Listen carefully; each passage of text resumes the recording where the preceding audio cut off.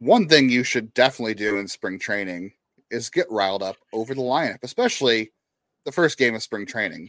So what are we going to do today? We're going to talk about the lineup. You are Locked On Guardians, your daily podcast on the Cleveland Guardians, part of the Locked On Podcast Network, your team every day.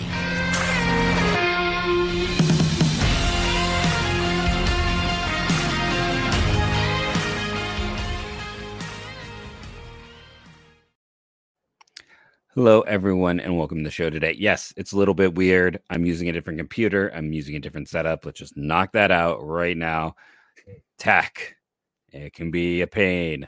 Today's episode is brought to you by FanDuel. Make every moment more. New customers join today, and you'll get $150 in bonus bets if your first bet of $5 or more wins. Visit FanDuel.com/lockedon to get started today.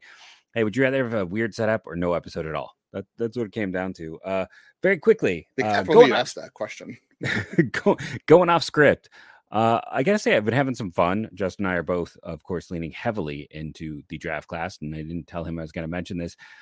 I just want to say, I know everyone's, kind of crudding on this class. And again, I feel like this is a bit of a recency bias. Like the Austin Martin Spencer Torkelson 2020 class wasn't exactly a stellar class. It's just last year's was probably the best class we've had on paper since the 2011 class, which is the greatest of my lifetime. And that makes this one shine a little less in comparison. But one of the fun things with this class, and, we had Cole Mathis on recently, go check out that episode, is the Cleveland ties and how often I am just randomly finding Cleveland ties. PJ Morolando's grandfather played on the 82 Indians. Bill Nardoni, I think is his name. His mom was actually born in Cleveland that year. So that's fun. And I just found out a player from Santa Clara, John Baring, I believe, is his cousin was JJ Sherrill, who played in the minors, got up to AA with Cleveland, drafted in the late 90s. So it's it's interesting how these draft picks have Cleveland ties. I just thought it was fun. I think those things are fun. Let me know if you think that's fun. Do you want more like random ties to Cleveland? Is this something, or is this just something that minorly entertains me? John Baring's cousin also played at University of Akron, even more ties to the area. So it's, I don't know, those things always, the ties that bind amuse me. I had someone get mad at me talking to Cole Mathis and using the term bloodlines. It's not meant as disrespect. I find these intersecting pathways interesting. It is always something that has intrigued me from the moment I've started covering this. So let me know what you think. Comment below. While you're at it, smash that like button. Because that's what the kids smash at my school, smash. I don't know. That's what the kids at school are saying again. And I'm like, wait, is this what we're saying? So I'm going to lean into what the 12 to 14-year-old crowd tell me about YouTube, because I'm betting they know more than I. If it works, keep saying it. You won't know until you try. That's thank you to everyone for jumping in. John did confirm his name is John, so I wasn't messing that up. One of our everydayers. Yesterday's was second best episode of the last 10. So thank you all who joined in, jumped in, and joined us for a fun discussion. We got another one of those today. Now that I've derailed the show massively. Yes, we have to start over now. Everything has gone off script. I am caught off guard more than I already was for where we are right now. That's a little behind the inside baseball there. Yeah, you brought up a good point though. We're gonna have. I'm gonna cross my fingers that this actually happens, but we're gonna have Jeff Ponce on next week, another Baseball America writer who is a friend of mine from Prospects Live days. And now that you brought that up about this year's class shining a little less because of how good last year's was, I wonder if. I want to ask him this because Jeff covers the minors and he also covers the draft, and he does the Cape Cod League very heavily. So he does a little bit of both. I wonder if you could somehow take some sort of like pill and just forget about last year and only look at this year, how you would think of the class this year without having last year's class in your mind. Like, would that remove some bias? Would that make you feel better about this class? Like you said, maybe that's the thing. I don't know. People are saying that because I think the only question is like, there's no clear cut number one. And coming into at this time last year, Dylan Cruz and Wyatt Langford were like, okay, you're pretty sure these guys one of them should go 1-1. And then Paul Skeens came out and we had the guy who Colorado's going to broke, who I'm blanking on his name, the tennis Chase Dollander, who was also 2 years ago. Chase Dollander was the 1-1, so that can change too. But I mean, we at this time a year ago we had at least 2 clear cut number ones, and you could make a case for Walker Jenkins, and then Paul Skeens did his thing. This year we don't have that, but that's like the only knock on the class. I think the rest of the class actually is pretty solid. And can we also talk about okay, for this is a terrible class. 2021, multiple people had Henry Davis as the top player in this class. I was one of them because I thought he'd be cheaper to sign, and he was. Jack Leiter's been terrible. Jackson Jobe looks like he's getting it together. Marcelo Mayer should work. Jordan Lawler's looked okay. Colton Cowser is disappointing. Frank Mezquito, Benny, that class is terrible. It's like for people saying like this is the worst class in the decade. I'm like, did you look at 2021? I mean, Gavin Williams has the highest WAR in the first round. Oh, no, I'm sorry, Matt McClain does, and Sal Frelick and Gavin are the only 3 guys who have a WAR over 1. It's a bad class, and a lot of guys fell flat on their face in that class. And then let's be honest, 2022, Jackson Holiday is great, okay, but we spent that whole time building up to that class being like there is no one who's worth the number 1 overall pick. Like Drew Jones, redrafting Jackson would still go number 1. I mean, he definitely goes number 1, but at the time, I don't remember anyone who made him the number 1 player in that class leading up to it. I'm sure some people did late. Yeah, but it was mostly like, the Drew Jones chatter and, the Tamar Johnson, Elijah Green, some of those guys. And we'll see how it works overall. But again, this was a class that it's an interesting situation. And again, it's not what's in our write-up. But I just read more and more and hear people say, oh, it's a bad class. I think I was reading a Fangraphs where it's like, it's one of the worst classes. I'm like, what about 22, where we literally, Jackson Holiday is great now. In retrospect, it's great.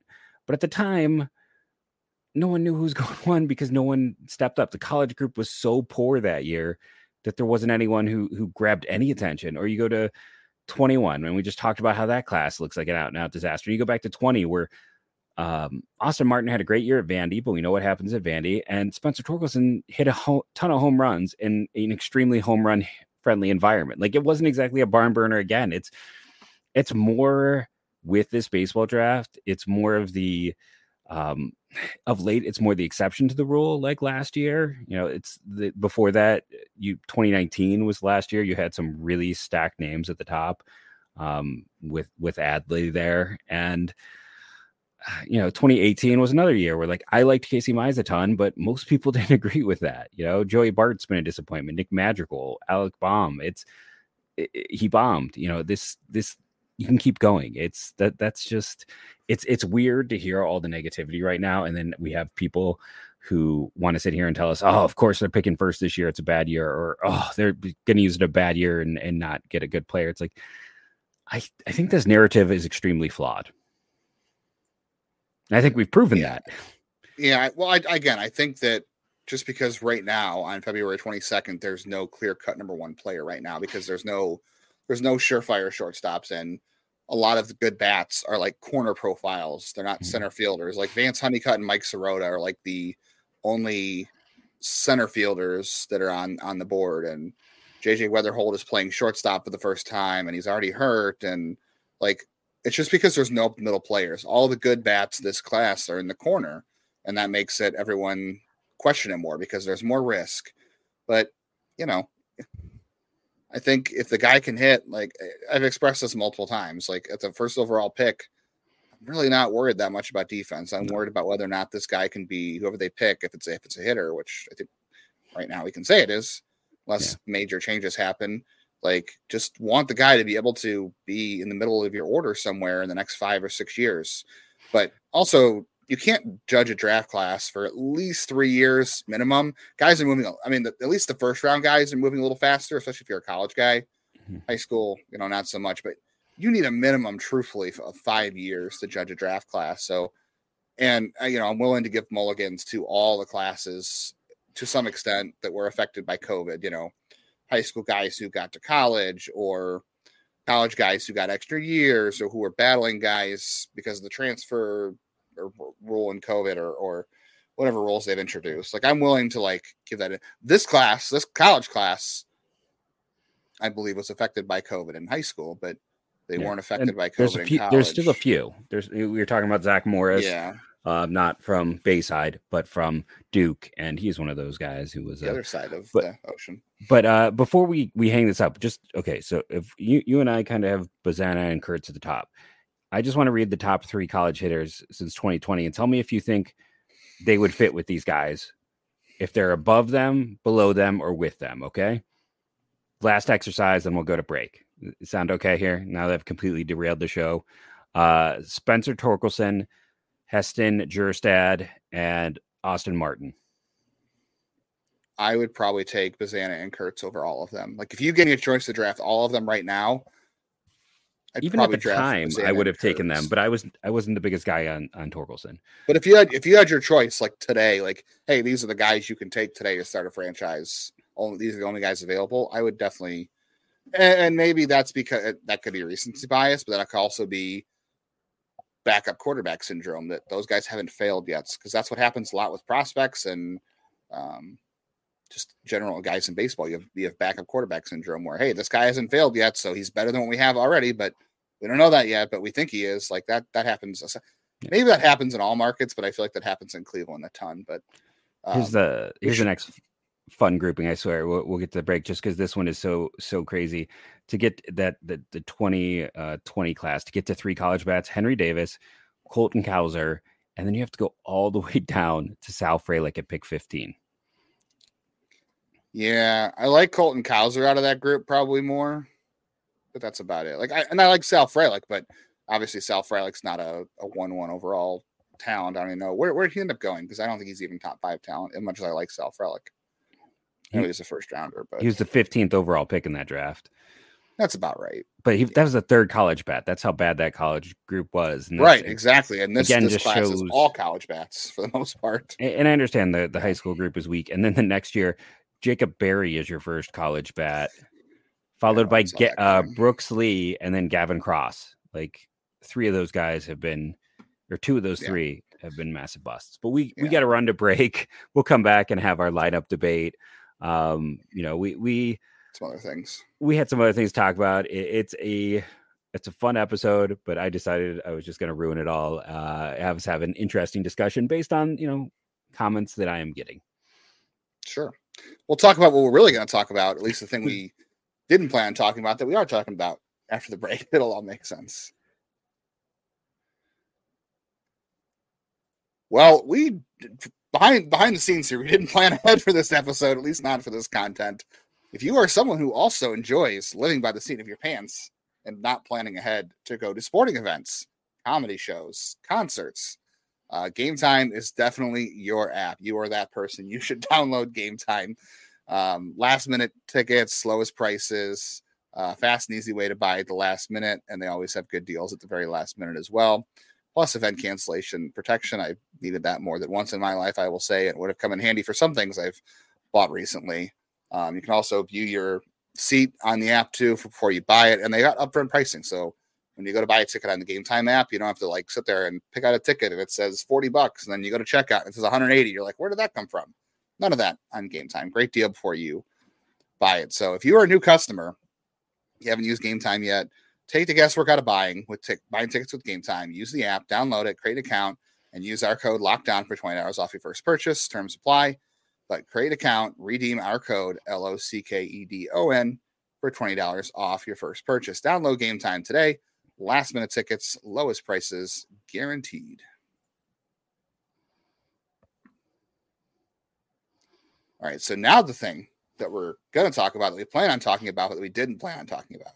Maybe one of these days that'll make sense. Right now, it doesn't make sense to anybody but us. But one of the things Stephen Vogt talked about today with the media at spring training was where Jose Ramirez should hit in the lineup. They don't really have an order set, obviously. They said Stephen Kwan is going to be in left field. They pretty much locked him into left field and lead off. No expectations of changes there. Obviously, I think we all assumed that was going to be the case. But they're going to feel it out with Jose and see what he feels most comfortable with and see what happens. I have been saying this for years, going back, I don't know how many, probably since 2019, that Jose should be hitting second. It might have been 2017. I can't remember. That lineup was actually good, so maybe it wasn't as big as an issue. But I would say going back to at least 2019, I wanted Jose to hit second in this lineup. And to me, it makes sense more now than ever because, there is the old study.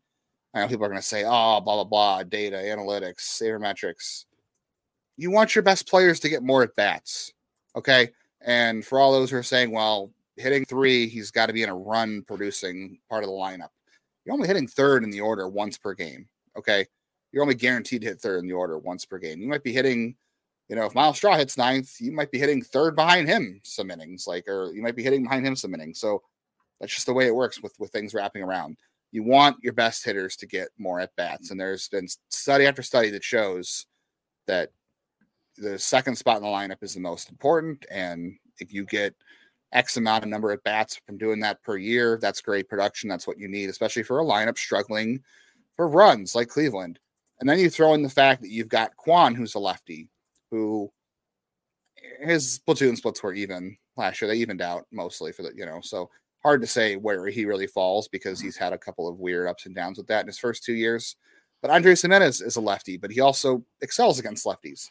And then you've got, Bo Naylor, who's going to play 6 days a week in theory, who's a lefty who has struggled with lefties in the minors. You got Josh Naylor, who's a lefty who hit lefties for the first time last year. We'll see if that keeps up.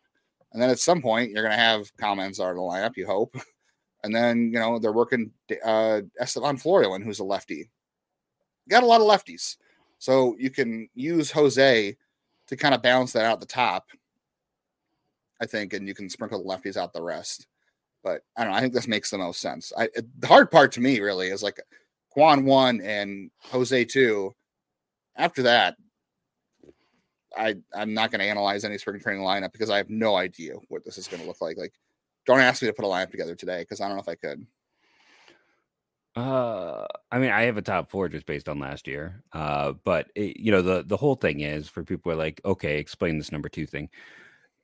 The player hitting 2 on average is going to see 40 to 50 more plate appearances a year than even the guy hitting 3rd. Like that's how many more plate appearances. And the person hitting leadoff will see the most, but you are giving the person hitting tool is the tool hitting in the 2 hole is the optimum spot for the most at bats while also having someone on base. It's that combination on base and at bats. And it's also, you're getting that guy up with less than 2 outs, which is also an important part of it too. That is why you want your best hitter in the 2 hole. It's going to be the most at bats possible while also having a high percentage of chance of a guy being on base. And I know you're saying, well, what happens if the on base guy gets out? Well, yeah, that's just that's the first of the at bats of the game.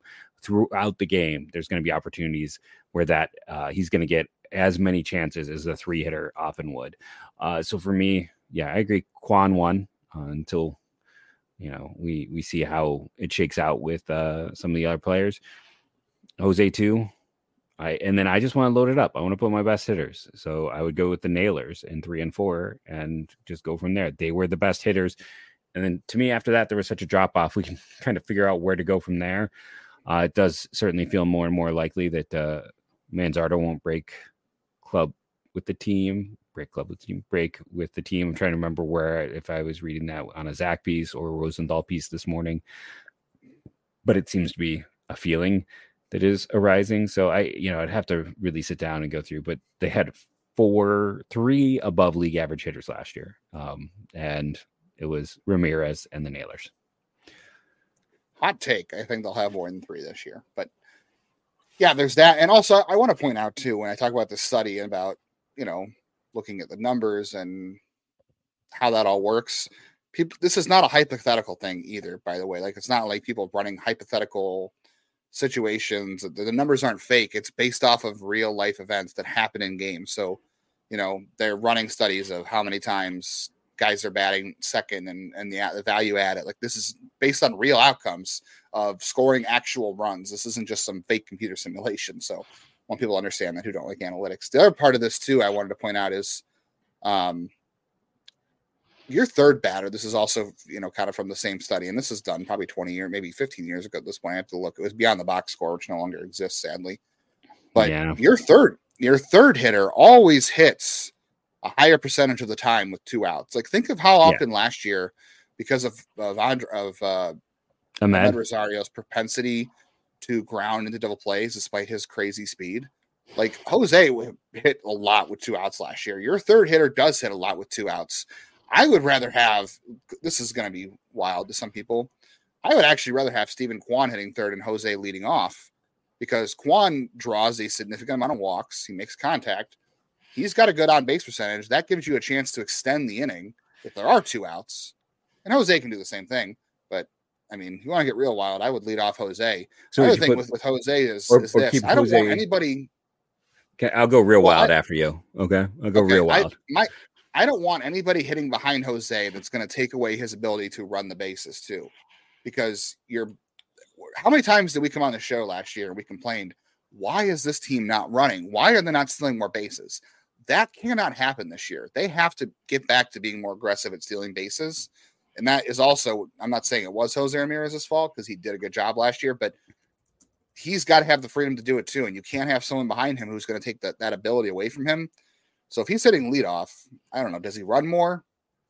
Especially if he gets, comes up with nobody out. He's a leadoff guy for the inning. I know you're only guaranteed to lead off once, but I want to make sure he has the freedom to run when he wants, because he usually has the green light, but he's also aware of situations, and he's also might have a hitter behind him who isn't letting him try to run and fouling off pitches. So I want him to have that opportunity too, because that's what this team needs. So in a wild universe, I would not mind seeing Jose lead off, but I also want to be cognizant of the fact that he is getting older.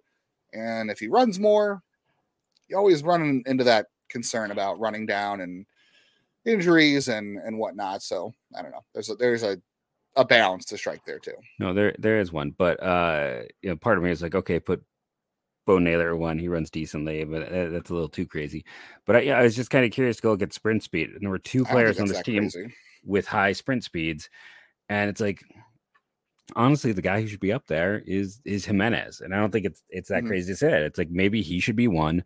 Jose 2, Quan 3. You put Naylor at 4 and Naylor at 5, and I guess we are working our whole way through a lineup now, but that at least gives you, it's probably that should be their 5 best hitters. You can figure out, where Laureano, where Florial, because I don't know, it's starting to feel like he's going to be this team center fielder, where, where Arias or he's got it Rocchio, Arias, Rocchio, and then whoever's playing first base, playing right, or right field. Yeah. Right. Yeah. But it's like Laureano, those guys you just kind of load up further down there. But I think that top 5 should be that top 5. And I know there was some talk about spacing the lineup. I hate that. Like, let your 5 best guys hit, especially with guys like Jimenez and Kwan, who didn't have strong platoon splits. Yeah. And you're are pretty good against lefties. You're a bloop team. You can't space it out. You need to keep the bloops together. You need to get guys on base, and you need to get them on base right away. I'm not against the Bo Naylor leadoff. That'd be crazy to do on March 28th at Oakland, or 29th, whatever it is, because throwing him into that would be crazy. Because he doesn't run like a catcher is the thing. Like he's there's not some Carlos Santana in that game. Yeah. His sprint speed, and that worked out great, didn't it? I mean, he's faster than his brother. He was tied with Brian Rocchio for sprint speed last year. And he was just 4/10 behind Jose. Yeah, Bo's a good athlete, and he's a little bit borderline passive at times, but yeah, I'm not against it. I'm against it maybe out of the gate, but that's an idea that's, Yeah, that's my get crazy ideas. Eventually Bo Naylor may not be bad in the leadoff spot, because he'll also work. The nice thing about having him there is he's going to work counts, and he's going to help you wear down a starter and get to a pen. Yeah, we're going to try to wear down the rest of this show and make it a good one, so stick with us. And let's take a moment and thank our good friends over at FanDuel. Get your buckets with the first bet on FanDuel, America's #1 sportsbook, because right now new customers get $150 in bonus bets with any winning $5 bet. It's $150 if your bet wins. Bet on all of your favorite NBA players and teams with quick bets, live same game parlays, exclusive props, and more. Just visit FanDuel.com/lockedon and shoot your shot. Before we get into the break, if we have time, I want to point this out. Even with everything that's happened this offseason, to make the ALCS, Cleveland is plus 1,200. Kansas City Royals plus 2,800. So sometimes spending doesn't mean much. But in this case, go spend your $5 at FanDuel and win and get your $150 in bonus bets. FanDuel, official sportsbook partner of the NBA.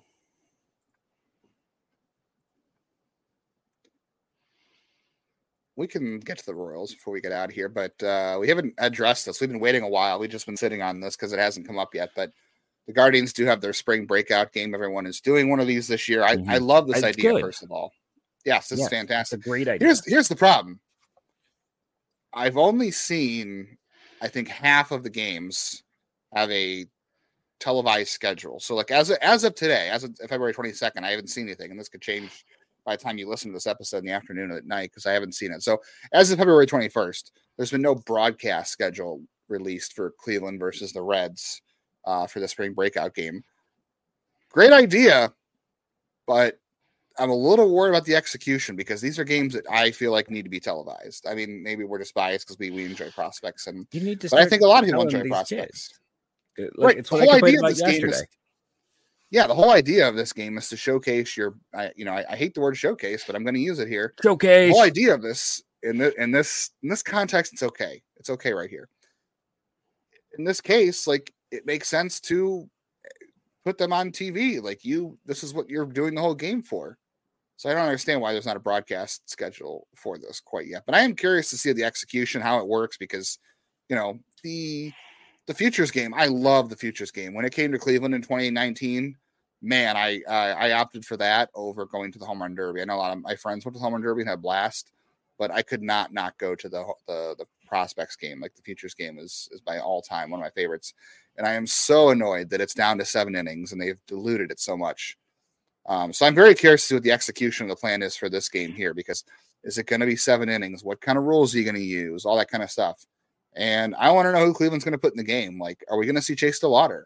I assume we're going to see him and Kyle Manzardo, but, like, are you going to see Ralphie Velasquez? Are you going to see a Joey Cantillo? Are you going to see a Parker Messick? Are you going to see, I guess we would see Daniel Espino if he was healthy, but obviously you're not going to see him. But, like, who's all going to be playing this game? Because this, in theory, is a 9-inning game right now, and it's 2 teams. It's not like an all-star game. It's basically prospects. Like, I'm curious to see who they put in this game and if that means anything. Who they're willing to showcase, who they're not. But I also want it to be on TV, and as of right now, it's not. You need to market your next young stars. This is a problem I said that, like, Cleveland has and baseball has in general. If you read Zach's piece today, I couldn't help but chuckle at the Daniel Espino, who apparently is yoked to the nth degree. He's apparently a little Yandy Diaz walking around down there. That's not new, by the way. He's been like that for years. It's always been like that. I never got to see him in person when he was down there. Oh yeah. But probably just got bigger, which is crazy. Yeah, he worked on the things he could work on. His when he was legs are literal tree trunks, literal. But yeah, no, it should be on TV. It should be broadcast. They should make a big deal out of it. You need to sell, your young players. Like, right now, baseball is doing better. I guess, we did see a lot of things with Julio Rodriguez, but baseball has always been terrible at properly marketing their stars. Like, Mike Trout is probably the greatest player of my lifetime, and they've just sat there and let a guy who would be relatable to many parts of America, just sit there and not be used to the benefit of their league. Part of that is because he's in a terrible situation with a really bad owner.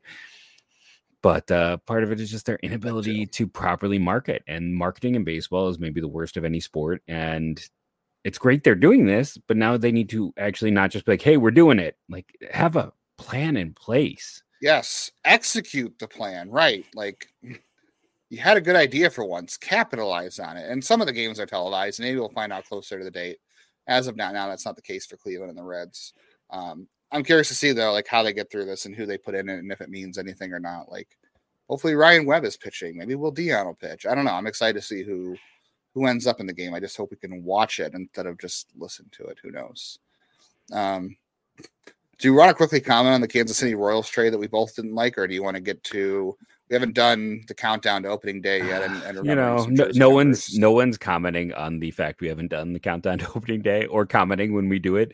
So I say we just have fun with the Royals since I did do the throw in. Yeah. So Kansas City is weird, and I've kind of got off a few times. But again, Zach is the best in business, and he talked about how Scott Barlow got some fix-ups from Ruben Niebla in San Diego, and they're doing more work here. And it's like, and that's the thing. Like, we should all be kind of excited for Scott Barlow because Kansas City is awful at pitcher development.